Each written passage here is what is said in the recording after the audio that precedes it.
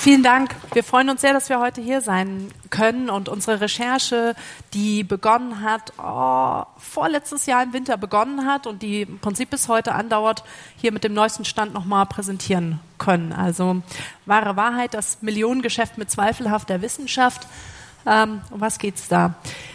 Ihr alle kennt sicherlich Fridays for Future. Ihr alle wisst, dass Klima und Klimawandel eines der großen aktuellen Themen sind, über die wir als Gesellschaft diskutieren und über die wir sprechen. Und dieses Thema haben nicht nur viele junge Leute, dieses Thema haben nicht nur viele aus der Mitte der Gesellschaft für sich entdeckt, sondern auch diese Herrschaften hier. Die machen damit auch Werbung für sich. Mal so ein paar Wahlplakate, und das ist jetzt so das aktuellste Wahlplakat zur Europawahl. Geht's noch Brüssel, Diesel retten. Da gibt es ein sehr schönes Zitat dazu, nämlich: Wir wären ja bescheuert, wenn wir das Thema liegen lassen würden, von AfD-Parteichef Jörg Meuthen.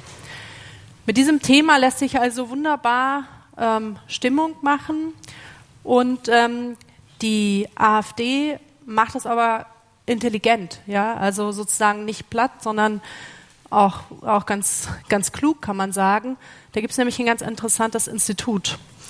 Es gibt dieses Institut, das nennt sich EIKE, das ist das Europäische Institut für Klima und Energie, klingt gut. Was man vielleicht dazu wissen muss, im Prinzip kann jeder ein Institut gründen, das ist jetzt kein eingetragener Markenname oder sowas. Und der Slogan ist hier: Nicht das Klima ist bedroht, sondern unsere Freiheit. Und EIKE macht Folgendes: Zum Beispiel sprechen sie im Umkreis, also der AfD, zu diesen Themen Klimawandel, die große CO2-Lüge.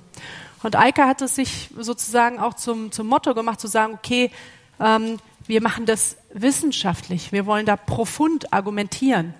Und deshalb veröffentlicht EIKE auch Paper, wo sie sagen, okay, das sind fachwissenschaftliche Publikationen dazu, dass der Klimawandel nicht menschengemacht ist. Und mit diesen Publikationen, und damit gehen sie auch in die Landtage, und wir haben sie da mal kurz getroffen.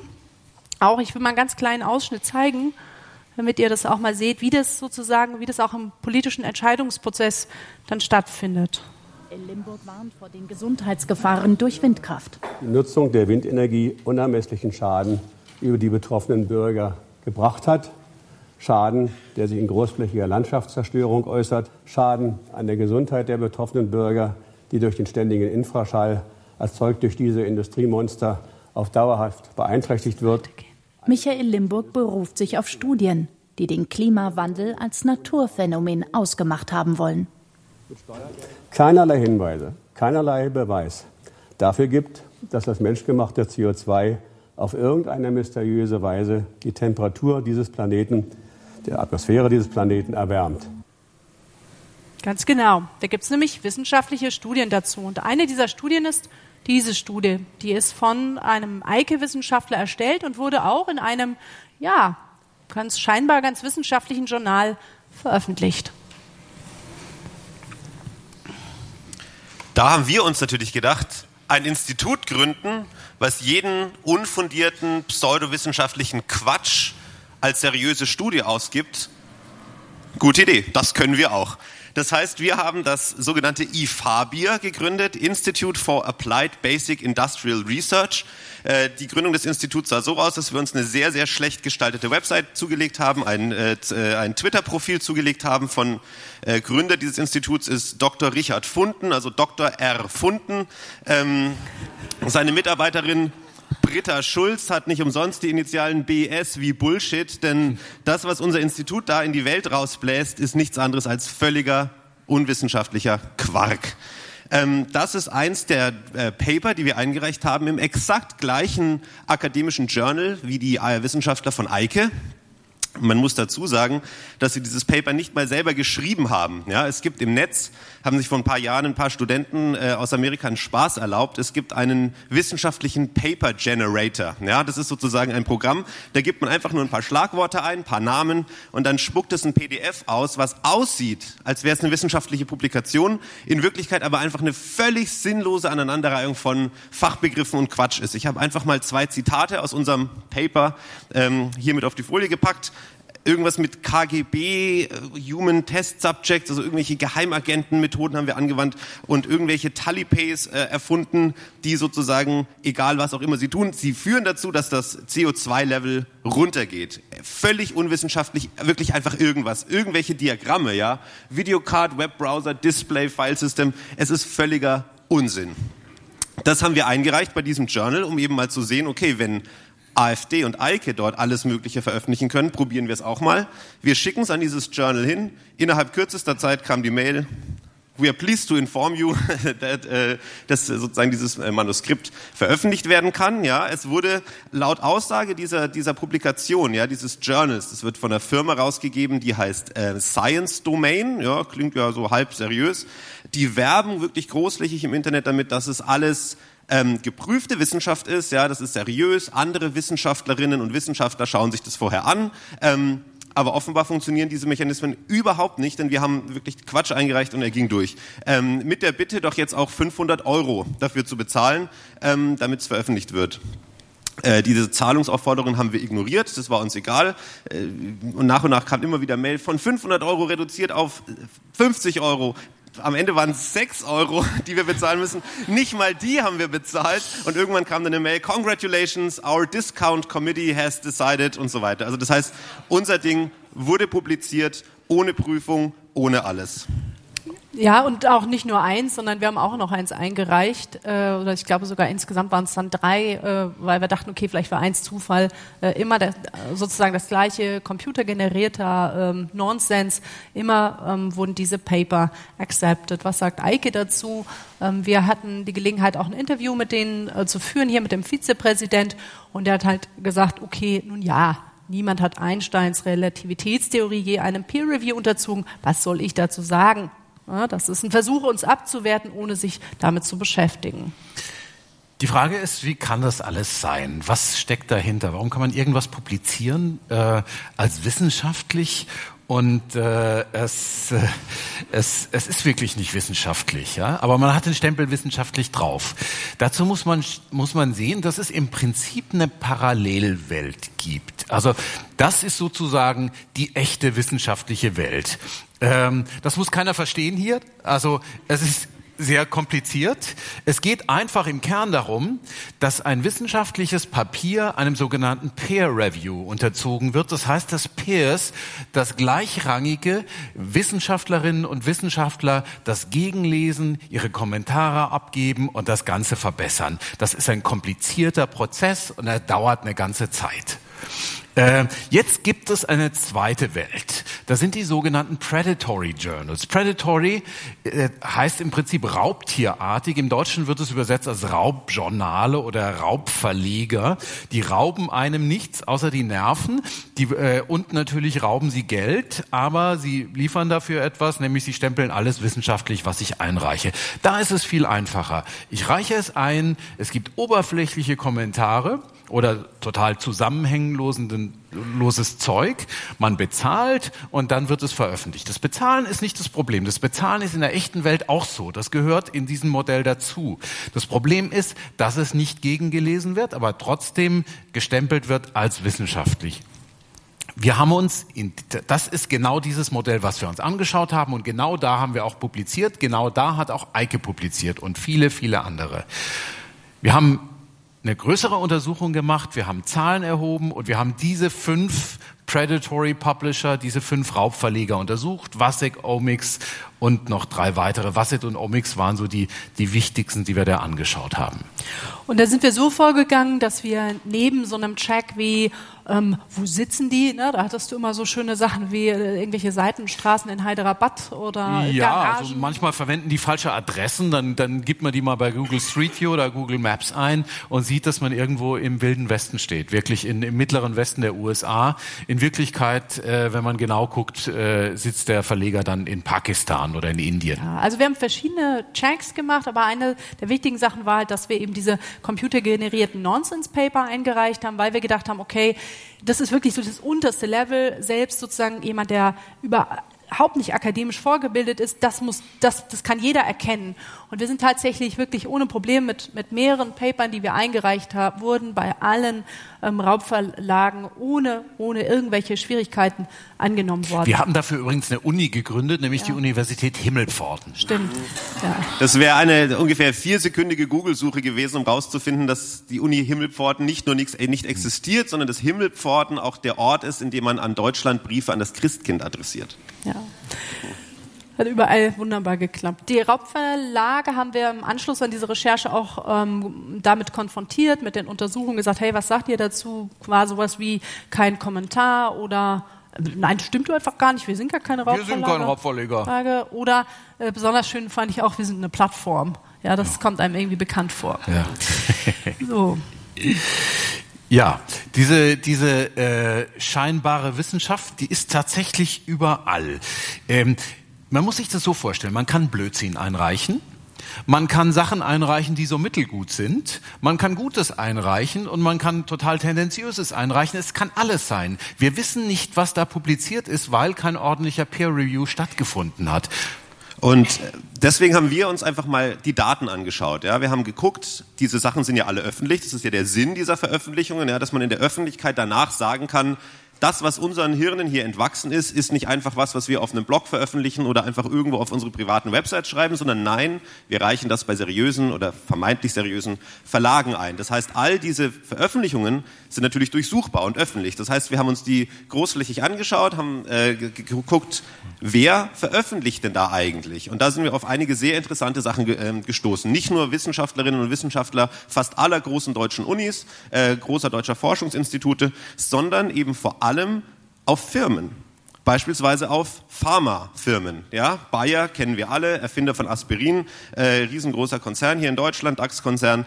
Die haben in einem Journal von Omics eine Studie veröffentlicht, in der es darum geht, dass Aspirin plus C, was wir sicher alle kennen, ja, das ist letztlich nichts anderes als normales Aspirin mit Vitamin C, was dann, glaube ich, doppelt oder dreifach so viel kostet wie normales Aspirin.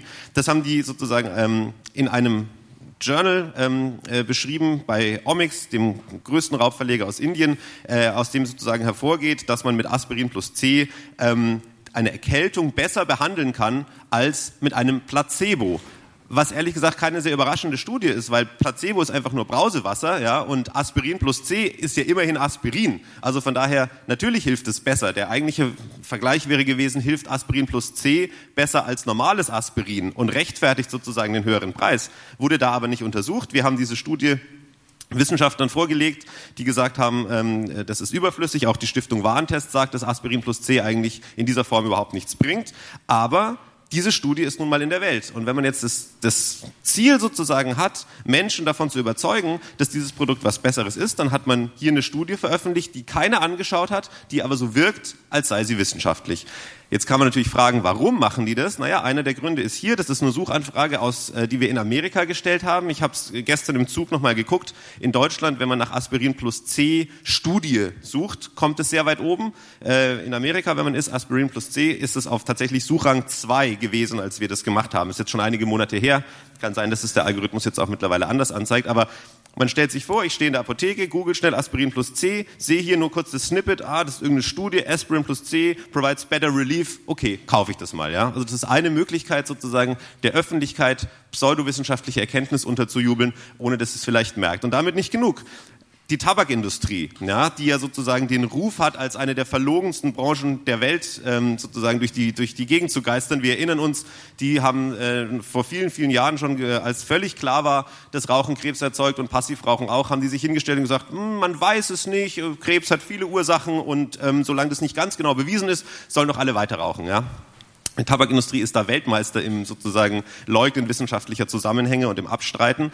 Die sind natürlich Stammkunden bei diesen Raubverlagen. Ja, gerade Philip Morris, die mit diesen sogenannten rauchfreien Produkten jetzt gerade eine riesen PR-Offensive machen, ja, die sozusagen E-Zigaretten verkaufen wollen, bei denen in vieler Hinsicht überhaupt nicht klar ist, wie schädlich die sind. Die veröffentlichen Studien, die sozusagen belegen, dass das alles da ganz gut funktioniert und dass das alles gar nicht so gesundheitsschädlich ist, veröffentlichen die bei Raubverlagen. Und zwar nicht nur einmal, sondern ganz, ganz häufig. Ja, die fahren auf Konferenzen dieser Verlage, die veröffentlichen da Paper und schmücken sich dann auch mit diesen Publikationen. Ja, was wir hier oben sehen, dieses Scientific Update ist so eine Hochglanzbroschüre, die verteilen an Kunden, an Investoren, wo sie eben sagen, wir forschen ganz viel, wir haben da ganz tolle Erkenntnisse, die aber häufig aus solchen Raubverlagen kommen, die niemand geprüft hat, wo man, wie gesagt, gesehen hat, da können wir computergenerierten Nonsens einreichen. Das funktioniert ganz genauso gut. Die CO2 Coalition, ja, also was man auch noch sagen muss, Philip Morris haben wir angefragt dazu. Was sagen Sie dazu? Keine Antwort bekommen.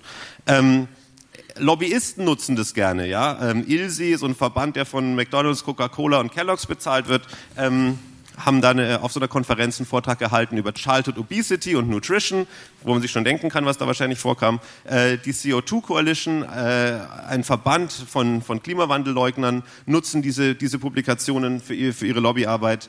Die haben sich auch nicht gemeldet auf unsere Anfragen. Und so geht es immer weiter. Also man kann da in diesen Journals wirklich alle möglichen großen Firmen finden, die dort pseudowissenschaftliche Studien in die Welt hauen, um ihre Firma oder ihr Produkt besser dastehen zu lassen. Also ganz schlimm sind diese Wunderheiler. Da werden Produkte, die in Deutschland als Nahrungsergänzungsmittel gelten, als Medikamente beworben und verkauft. Mach war ein Beispiel. Das ist ein Produkt, das über Jahre zur Krebstherapie beworben wurde, mit zahlreichen Veröffentlichungen in solchen Raubjournalen. Da muss man sagen, das ist schon eine kriminelle Praxis eigentlich. Es gab einen Hersteller in Großbritannien, der ist erst vor kurzer Zeit verurteilt worden, hier zu 15 Monaten Haft. Diese Firma hat auch nie geantwortet auf unsere Anfragen. mach wird weiterhin propagiert. Die Seiten sind noch online. Wenn man das googelt, an wissenschaftlichen Studien findet man eben zu 95% welche in diesen Raubjournalen. Und das ist natürlich eine brutale Abzocke. Ja? Man muss sich das vorstellen, jemand hat vielleicht Krebs, schwerste Erkrankung, ist verzweifelt, normale Ärzte oder Ärztinnen können vielleicht nicht mehr helfen. Man googelt sich im Netz was zusammen nach irgendwelchen Therapien und stößt dann auf so einen völlig wirkungslosen Quatsch, der aber in Dutzenden Studien als totales Wundermittel gepriesen wird. Das ist als Laie kaum möglich, da einen Unterschied zu merken. Ja? Und das zieht den Leuten dann das Geld aus der Tasche, weil man natürlich diese Produkte dann auch teuer kaufen kann. Und die machen auch Werbung auf ihrer Webseite damit, dass das eben nicht nur irgendein Quatsch ist, sondern das ist alles scientifically proven. Aber wenn man sich die Science dahinter anschaut, landet man halt bei diesen Raubverlagen. Übrigens sehr nah an der augenblicklichen Impfdebatte. Impfgegner publizieren da auch Papiere, in denen belegt wird, angeblich, dass Impfungen Autismus verursachen.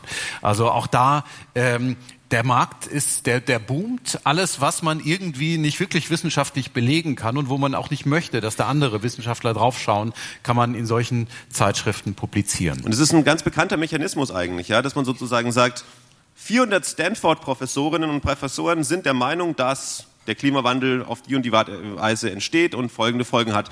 Jetzt gibt's aber auch 5 andere Wissenschaftlerinnen, die halt in solchen Journals veröffentlichen. Wer hat da wohl recht? Ganz schwierig, wahrscheinlich ein Expertenstreit. Liebe Leute, schauen Sie bitte weg, es ist sehr kompliziert, man weiß es nicht genau. Auf Wiedersehen.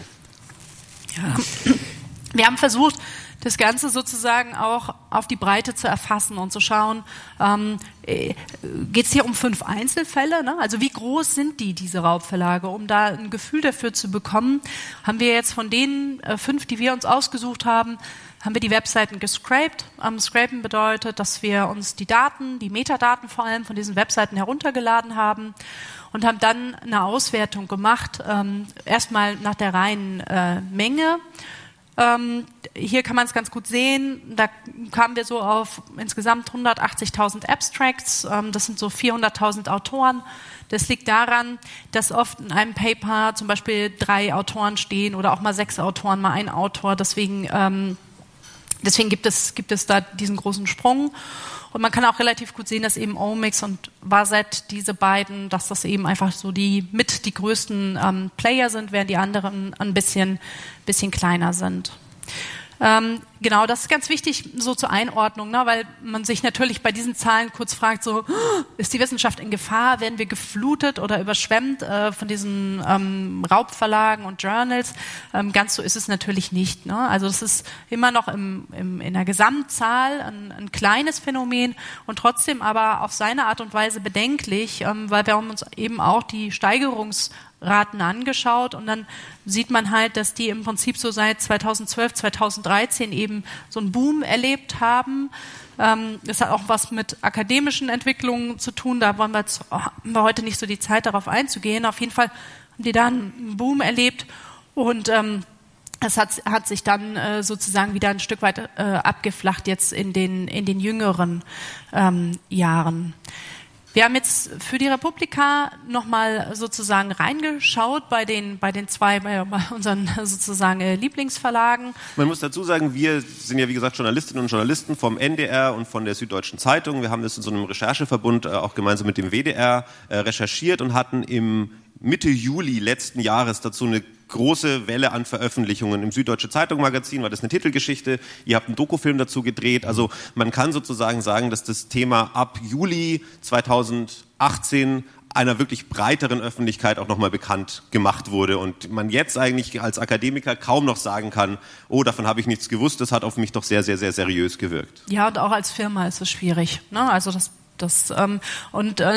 wir wissen nicht so genau, ob unsere Berichterstattung sich da widerspiegelt, weil die auch weltweit war. Also wir haben mit 23 Medienpartnern, wir haben mal Taiwan, Korea, also wirklich versucht, sozusagen das Phänomen irgendwie wirklich publik zu machen, weil es ja insofern die Lösung eigentlich ganz einfach ist. Also wenn da keiner mehr einreicht, dann endet dieser Kreislauf. Das Wichtige ist ja dabei, es ist rufschädigend für Wissenschaftler, dort zu veröffentlichen.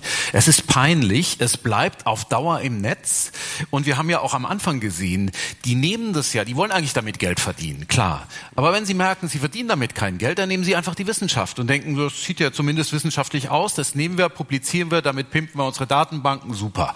Und deshalb ist es für Wissenschaftler so unangenehm, dort aufzuscheinen. Und deshalb warnen wir auch Wissenschaftler davor zu sagen, hey, passt auf, jede einzelne Veröffentlichung, selbst wenn der 100 macht, eine bei einem Raubverleger ist für euch eine ganz peinliche Sache. Und es sieht tatsächlich so aus, wenn man sich diese Zahlen anschaut, dass sich diese Message so durch unsere Berichterstattung unter anderem auch tatsächlich verbreitet hat, weil die Einreichung an Abstracts und Veröffentlichungen dort rapide zurückgegangen ist. Ja, muss aber, ja. Danke.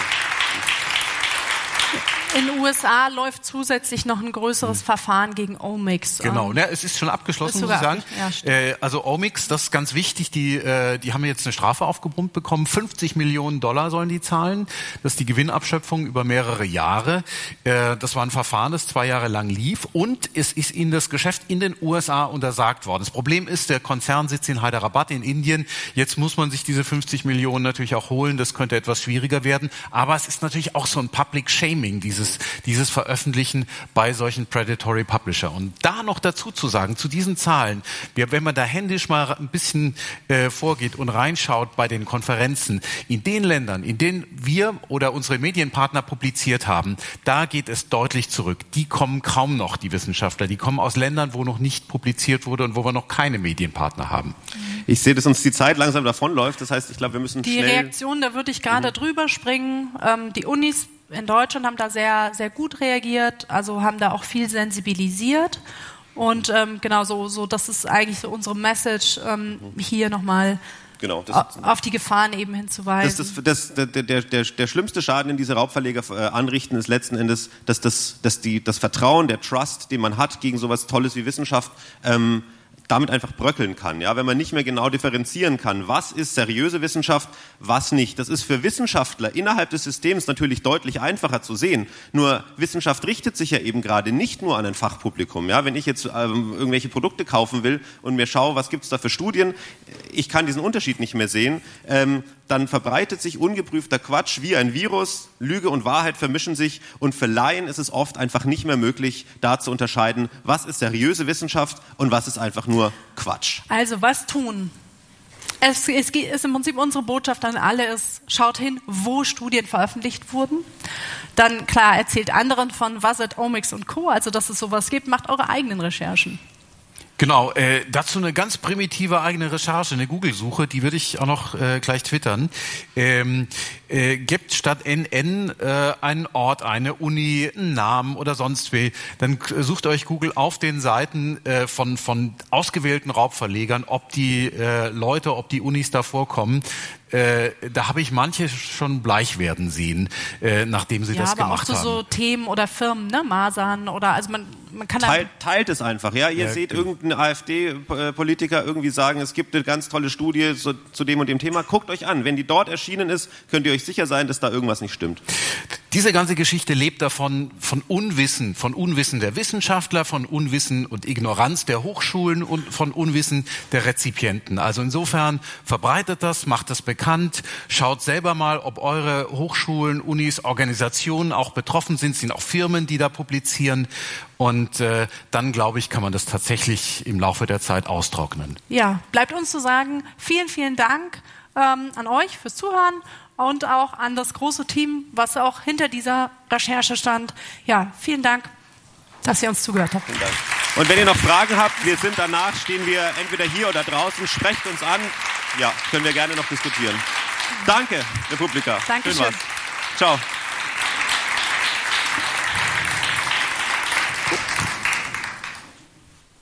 We